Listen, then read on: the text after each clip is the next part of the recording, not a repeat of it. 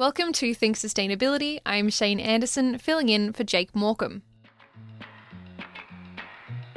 This episode starts with a classic Australian pastime: smoking.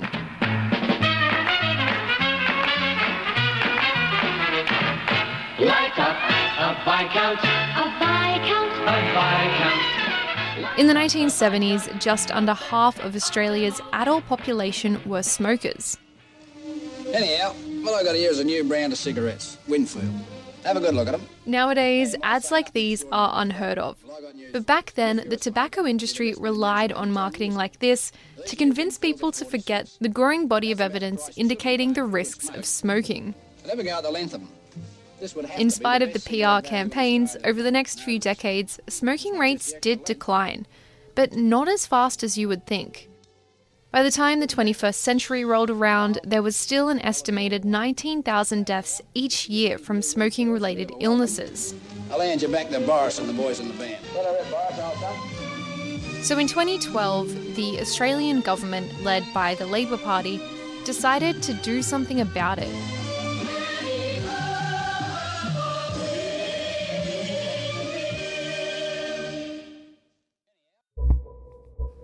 The Australian government is taking on the big tobacco companies in a bid to reduce smoking-related diseases. Gone will be product names in branded fonts or their logos. From next January, the only difference between packs will be a tiny reference to the product name in a uniform font. We are going to ensure that in Australia there are no remaining avenues for tobacco companies to market and promote their products. Plain packaging laws meant that all the branding was replaced with graphic health warnings. And tobacco companies didn't take this well. Tobacco firms are crying foul. They are threatening legal action to defend their brands. Once the government takes away our intellectual property, we've lost that point. One company, Philip Morris, was particularly outraged. After years of threatening the Australian government with legal action, Philip Morris followed through on it. They sued the Australian government. Philip Morris v Australia took over 6 years to arbitrate, and it cost the government nearly $40 million to defend it. Philip Morris eventually lost the case, but it left people wondering exactly how much power corporations have over the laws of a nation. And could something like this happen again?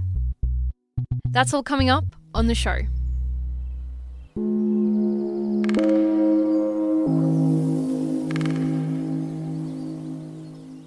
Cases like this have not only happened since Philip Morris v Australia, but they were happening well before the government decided to bring about plain packaging. And it's all because of one thing, one legal mechanism you probably haven't heard of, but its impacts are enormous. And it poses a huge potential challenge, not only to future public health policies, but also to the environment. It's called ISDS, or Investor-State Dispute Settlement. It's investors suing states through a dispute process. This is Patricia Ranald, convener of the Australian Fair Trade and Investment Network, or AFTRNet for short. It's this ISDS clause that allows a corporation to sue a country. They were originally designed to give foreign investors some kind of assurance that their investment will be protected. It's mostly intended to be used in cases of expropriation, meaning when the state takes something for public use. But in practice, Patricia says ISDS takes the term pretty loosely. It's not only this straightforward seizing of, say, running the National Post or the waterworks, but what they call indirect expropriation, and that can mean any law or policy which might reduce the value of their investment. And over the years, it's come to mean a lot more too. If they can argue that they didn't receive what's called fair and equitable treatment, and that means they weren't properly consulted about a new law, or it didn't meet their legitimate expectations of what the regulatory environment would be. So those are the legal grounds for an ISDS case. But not any corporation can sue any government. First of all, it has to be a foreign investor. So a company based in, say, Hong Kong, like Philip Morris, investing in a country like Australia. And both of these countries have to have already agreed to ISDS in the first place. But ISDS isn't something people sit down to shake hands on. You can really only find them in one place: buried inside trade agreements. You might have heard of NAFTA, also known as the North American Free Trade Agreement. Well, the Trans-Pacific Partnership, the TPP, will be the world's largest free trade. These regional trade agreements are the mega deals signed between lots of different countries. ISDS can also be found in bilateral trade agreements. Korea and Canada have finally reached an agreement on a bilateral free trade pact. Kenya expects to sign a number of trade agreements with the U.S. tomorrow at the sidelines of the U.S.-Kenya Business Forum. Free trade agreements are huge, often secret deals, hundreds of pages long. And ISDS is a really small part of these agreements. So if you're thinking that investor-state dispute settlement sounds like an obscure clause buried in an obscure, dense agreement, you would be totally right. But the Philip Morris v Australia case isn't an anomaly. Looking empirically, there are 855 known treaty-based investor-state arbitrations. 548 of those disputes have been concluded, 297 are pending. This is Matthew Rimmer, Professor of Intellectual Property and Innovation Law at the Queensland University of Technology. Let's take a look at some of the ISDS decisions made last year. According to the United Nations Conference on Trade and Development, there were 73 decisions handed down in 2017. And these are cases like TransCanada vs USA, Bear Creek Mining Corporation vs Peru, Infinito Gold vs Costa Rica, Beijing Shougang v Mongolia, Tetian Copper vs Pakistan. All these have something in common. They're mining companies. One of the big beneficiaries of investor-state dispute settlement has been multinational mining companies. It's kind of remarkable how many actions have been brought. There is a huge skew in ISDS arbitrations towards cases involving public health and the environment. Take, for example, Bear Creek Mining versus Peru. Now, Bear Creek Mining is a Canadian-based corporation that was planning to open a mining project in a region called Santa Ana, which is near the border with Bolivia. The local community were worried about the impact this mine would have on their water reserve, particularly the nearby Lake Titicaca, which is vital to the local economy. Protests were violent. At least 5 people were killed. So in response, the government cancelled the Bear Creek Mine's licence. Bear Creek Mining used the ISDS clause in the Canada-Peru Free Trade Agreement to take the government of Peru to tribunal, where they won. The tribunal decided the government of Peru owed Bear Creek Mining $20 million.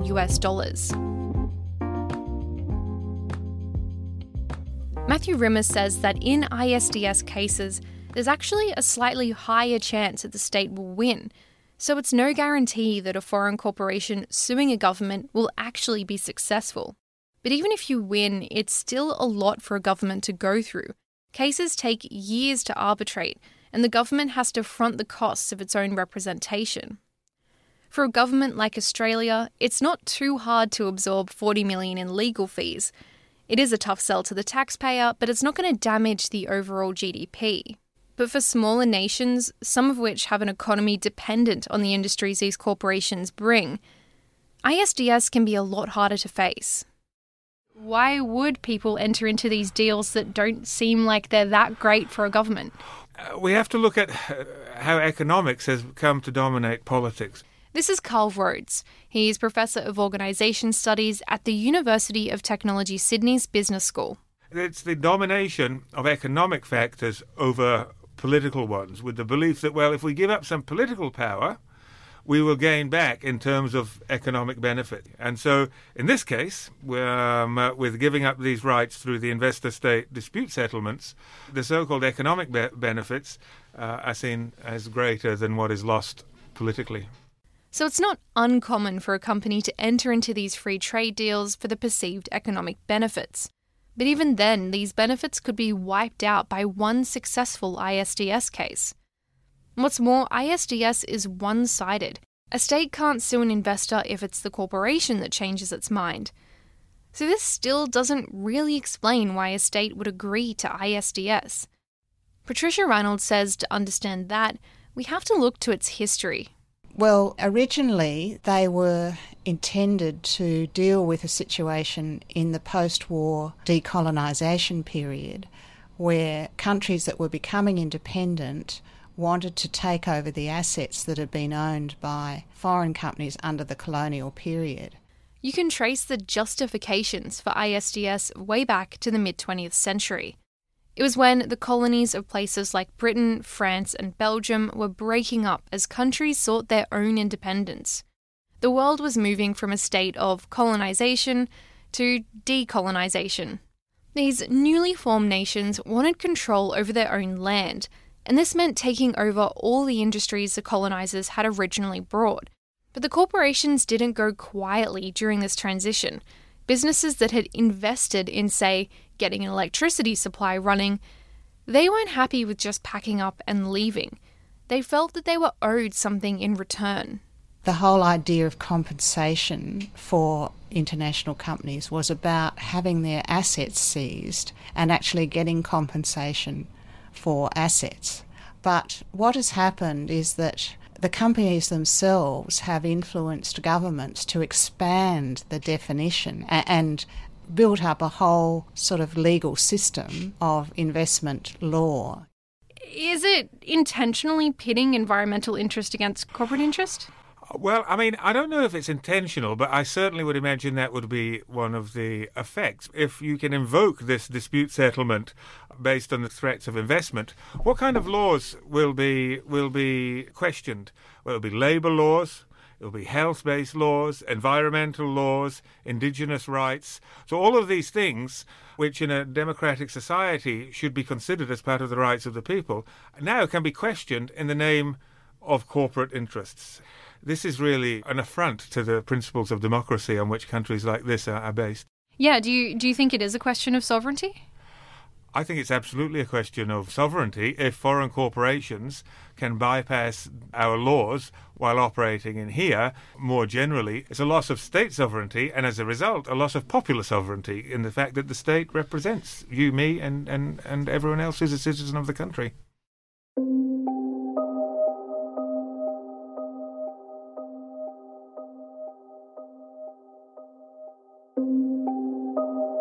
After the break, why Australia is both the villain and the victim in the ISDS debate.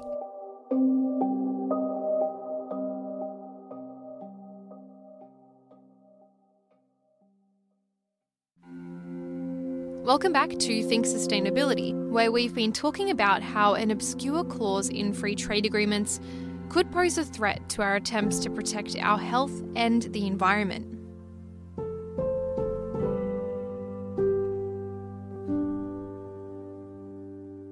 It's hard to measure the impact of ISDS clauses.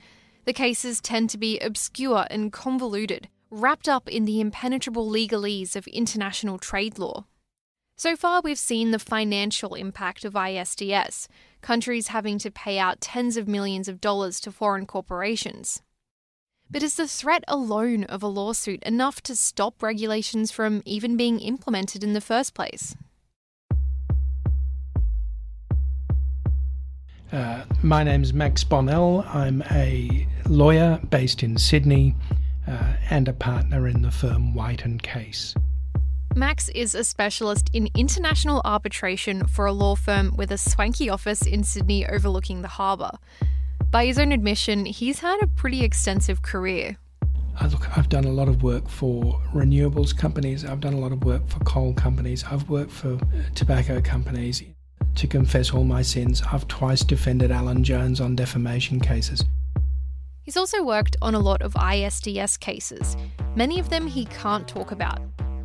But there is one he can. Probably the case I've done that's best known in this area, which is the case of White Industries in India.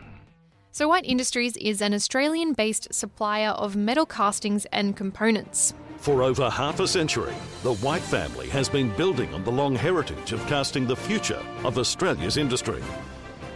My client, White Industries, went into India to develop a coal mine.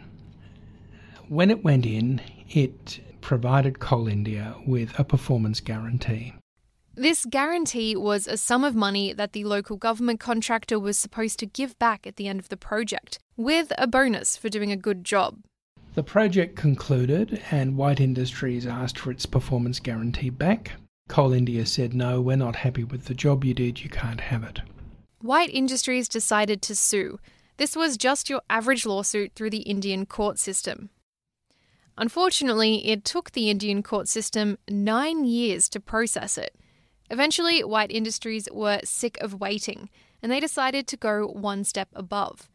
Led by Max, White Industries took the government of the Republic of India to an ISDS tribunal. Their claim wasn't about the guarantee or the bonus. They wanted compensation for the failures of the entire Indian legal system to deal with their case. And White Industries won. Oh, the figure was tiny. I mean, the eventual award, which we got, finished up being about $12 million. In the scheme of these things, the monetary value of this one was minuscule, but the principles underlying it were colossally important. Those principles were a lot to grapple with. To India, a foreign company had just skipped over their entire legal system by invoking an obscure clause they didn't even know they had agreed to until they were sued. And that caused enormous shockwaves within India. It was the first time a successful claim had been brought against India. And no one had really understood the potential ramifications of these clauses. It caused India to take a close look at all their free trade agreements, and they realised they had signed around 70 of these deals. They were trapped in a spider's web of ISDS. What's more, Max had done something called treaty shopping.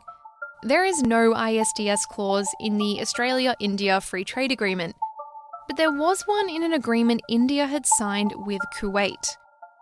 Max was able to argue that the ISDS in that agreement should also apply in this case, and the ISDS tribunal agreed with him. The doors were wide open for foreign investors to sue India over things like delays in the legal system, things that are partly out of their control. The message was clear. If you do something that gets in the way of a corporation's profit, your country could end up on trial.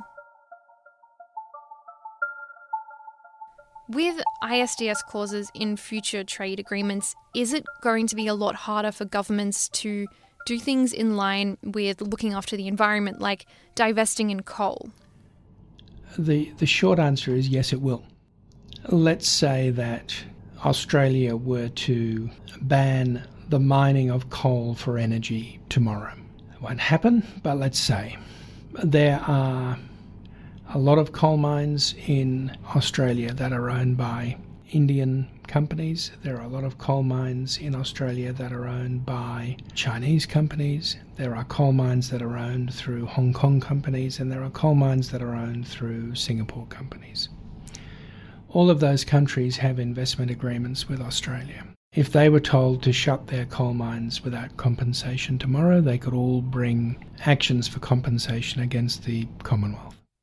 We have more examples of the threat of ISDS being enough to scare governments away, even if a lawsuit isn't successful. We do have very clear examples when Australia was sued by the Philip Morris Company over our plain packaging legislation. The New Zealand government announced it had been about to introduce the same legislation. It announced it would postpone it until the result of the case was known. It took 5 years. And it's the same story around the world. In France, in the UK, Norway, Ireland, even Hungary. All these countries waited to see what the outcome of Philip Morris v Australia was before they did it themselves. The threat of ISDS pushed plain packaging laws around the world back by 5 years. We're talking about some of the biggest corporations in the world here. And we're talking about things that seem really big to me, like a country's government, being dwarfed by these massive amounts of money and resources. How does it feel for you fighting against all this? Well, the good news is that there is a global movement against ISDS, and that's partly why governments are starting to turn away from it. There has been, particularly amongst developing countries, a lot of criticism of ISDS. Why is that? They don't want ISDS because they are the ones who are most often sued. Patricia Ranald says it's not just developing countries turning against ISDS. The Americans have also agreed to phase out ISDS applying to Canada. They've kept some ISDS provisions for Mexico because there's a lot of US investment in Mexico, but they've said it can only really be used for if the Mexican government actually takes over the assets of a company. It's safe to say that Trump isn't phasing it out because he wants to protect the environment. He just doesn't like the idea of getting sued. Specifically, he didn't like it when TransCanada tried to sue the Obama administration to the tune of $15 billion. If you've been playing along at home, the details of this case won't come as a surprise. Yes, TransCanada is a mining company, and the suit was over a license to build the Keystone Pipeline. The license was cancelled due to environmental protests. You may know these protests. They were called Standing Rock, after the Indian reservation the pipeline was meant to go through. We are not to be on that land. Our ancestors are on that land. Our people have come together. So is Australia moving away from ISDS clauses as well? Well, in Australia, it's only the current government that supports it. Despite the Philip Morris case, our government is all for ISDS. So much so that they've just signed a new agreement with these clauses in it. I'll let Carl Rhodes explain. What's happening with the TPP? Well, it's 12 countries are involved with it. Australia, New Zealand, Canada, Mexico, Peru, Chile, Japan, Brunei, Singapore, Malaysia and Vietnam. Donald Trump pulled out a little while ago. That covers 13% of the world economy. It's currently being debated in Parliament in Australia with the expectation that it should be signed around about November. This is being driven by the coalition, but the Labor Party have also said that they are for the TPP but against ISDS. They reckon if they get power, they're going to individually talk each of the signing countries out of their ISDS commitments, which everyone I spoke to for this story saw as a bit of a cop-out. So what does something like ISDS clauses tell us about the relationship between multinationals and government? Say we could just use Australia as an example, between the Australian government and multinationals that do business here. Well, it says that the Australian government will do not everything that it takes, but will go to a very far lengths, including giving up its own sovereignty in order to attract multinationals to this country, because this is a deal for multinational companies. It's not, primarily. And so it says that the Australian government is, to some extent, at their mercy. But is there a counterbalance to corporate power? If people don't like what's happening, what sort of recourse do they have? The most important one is the recourse at the ballot box, the recourse for what you vote for. So politicians may well react to corporate pressure, but the pressure of losing government or losing your seat is also important. So that will be there. But I mean, as citizens, we have to engage our democratic rights to criticise the government and to make it known, but also to criticise corporations. And in one hand, it can be done talking on the radio like this, but it can be done by boycotting corporations that are engaged in activities that you're not supportive of. But putting the power of democracy, with it, the demos in democracy, means the people. Finding ways to put that power back in the hands of the people by speaking up, by dissenting, and by letting that be known is the recourse that we have in a democratic system.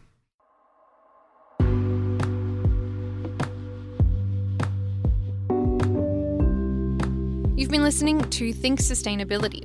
This show is supported by the University of Technology Sydney and 2SER. It's recorded at the studios of 2SER, which sits on Gadigal land of the Eora Nation, whose sovereignty was never ceded. Thank you to Carl Rhodes, Patricia Ranald and Matthew Rimmer for your help with this episode. If you like what you hear and you want to hear more of the Think programming, hit subscribe in your podcast feed. While you're there, exercise your democratic rights and leave us a review. You can also find out more information about this show on our website, that is 2ser.com/thinksustainability. I'm Shane Anderson. Thank you for listening.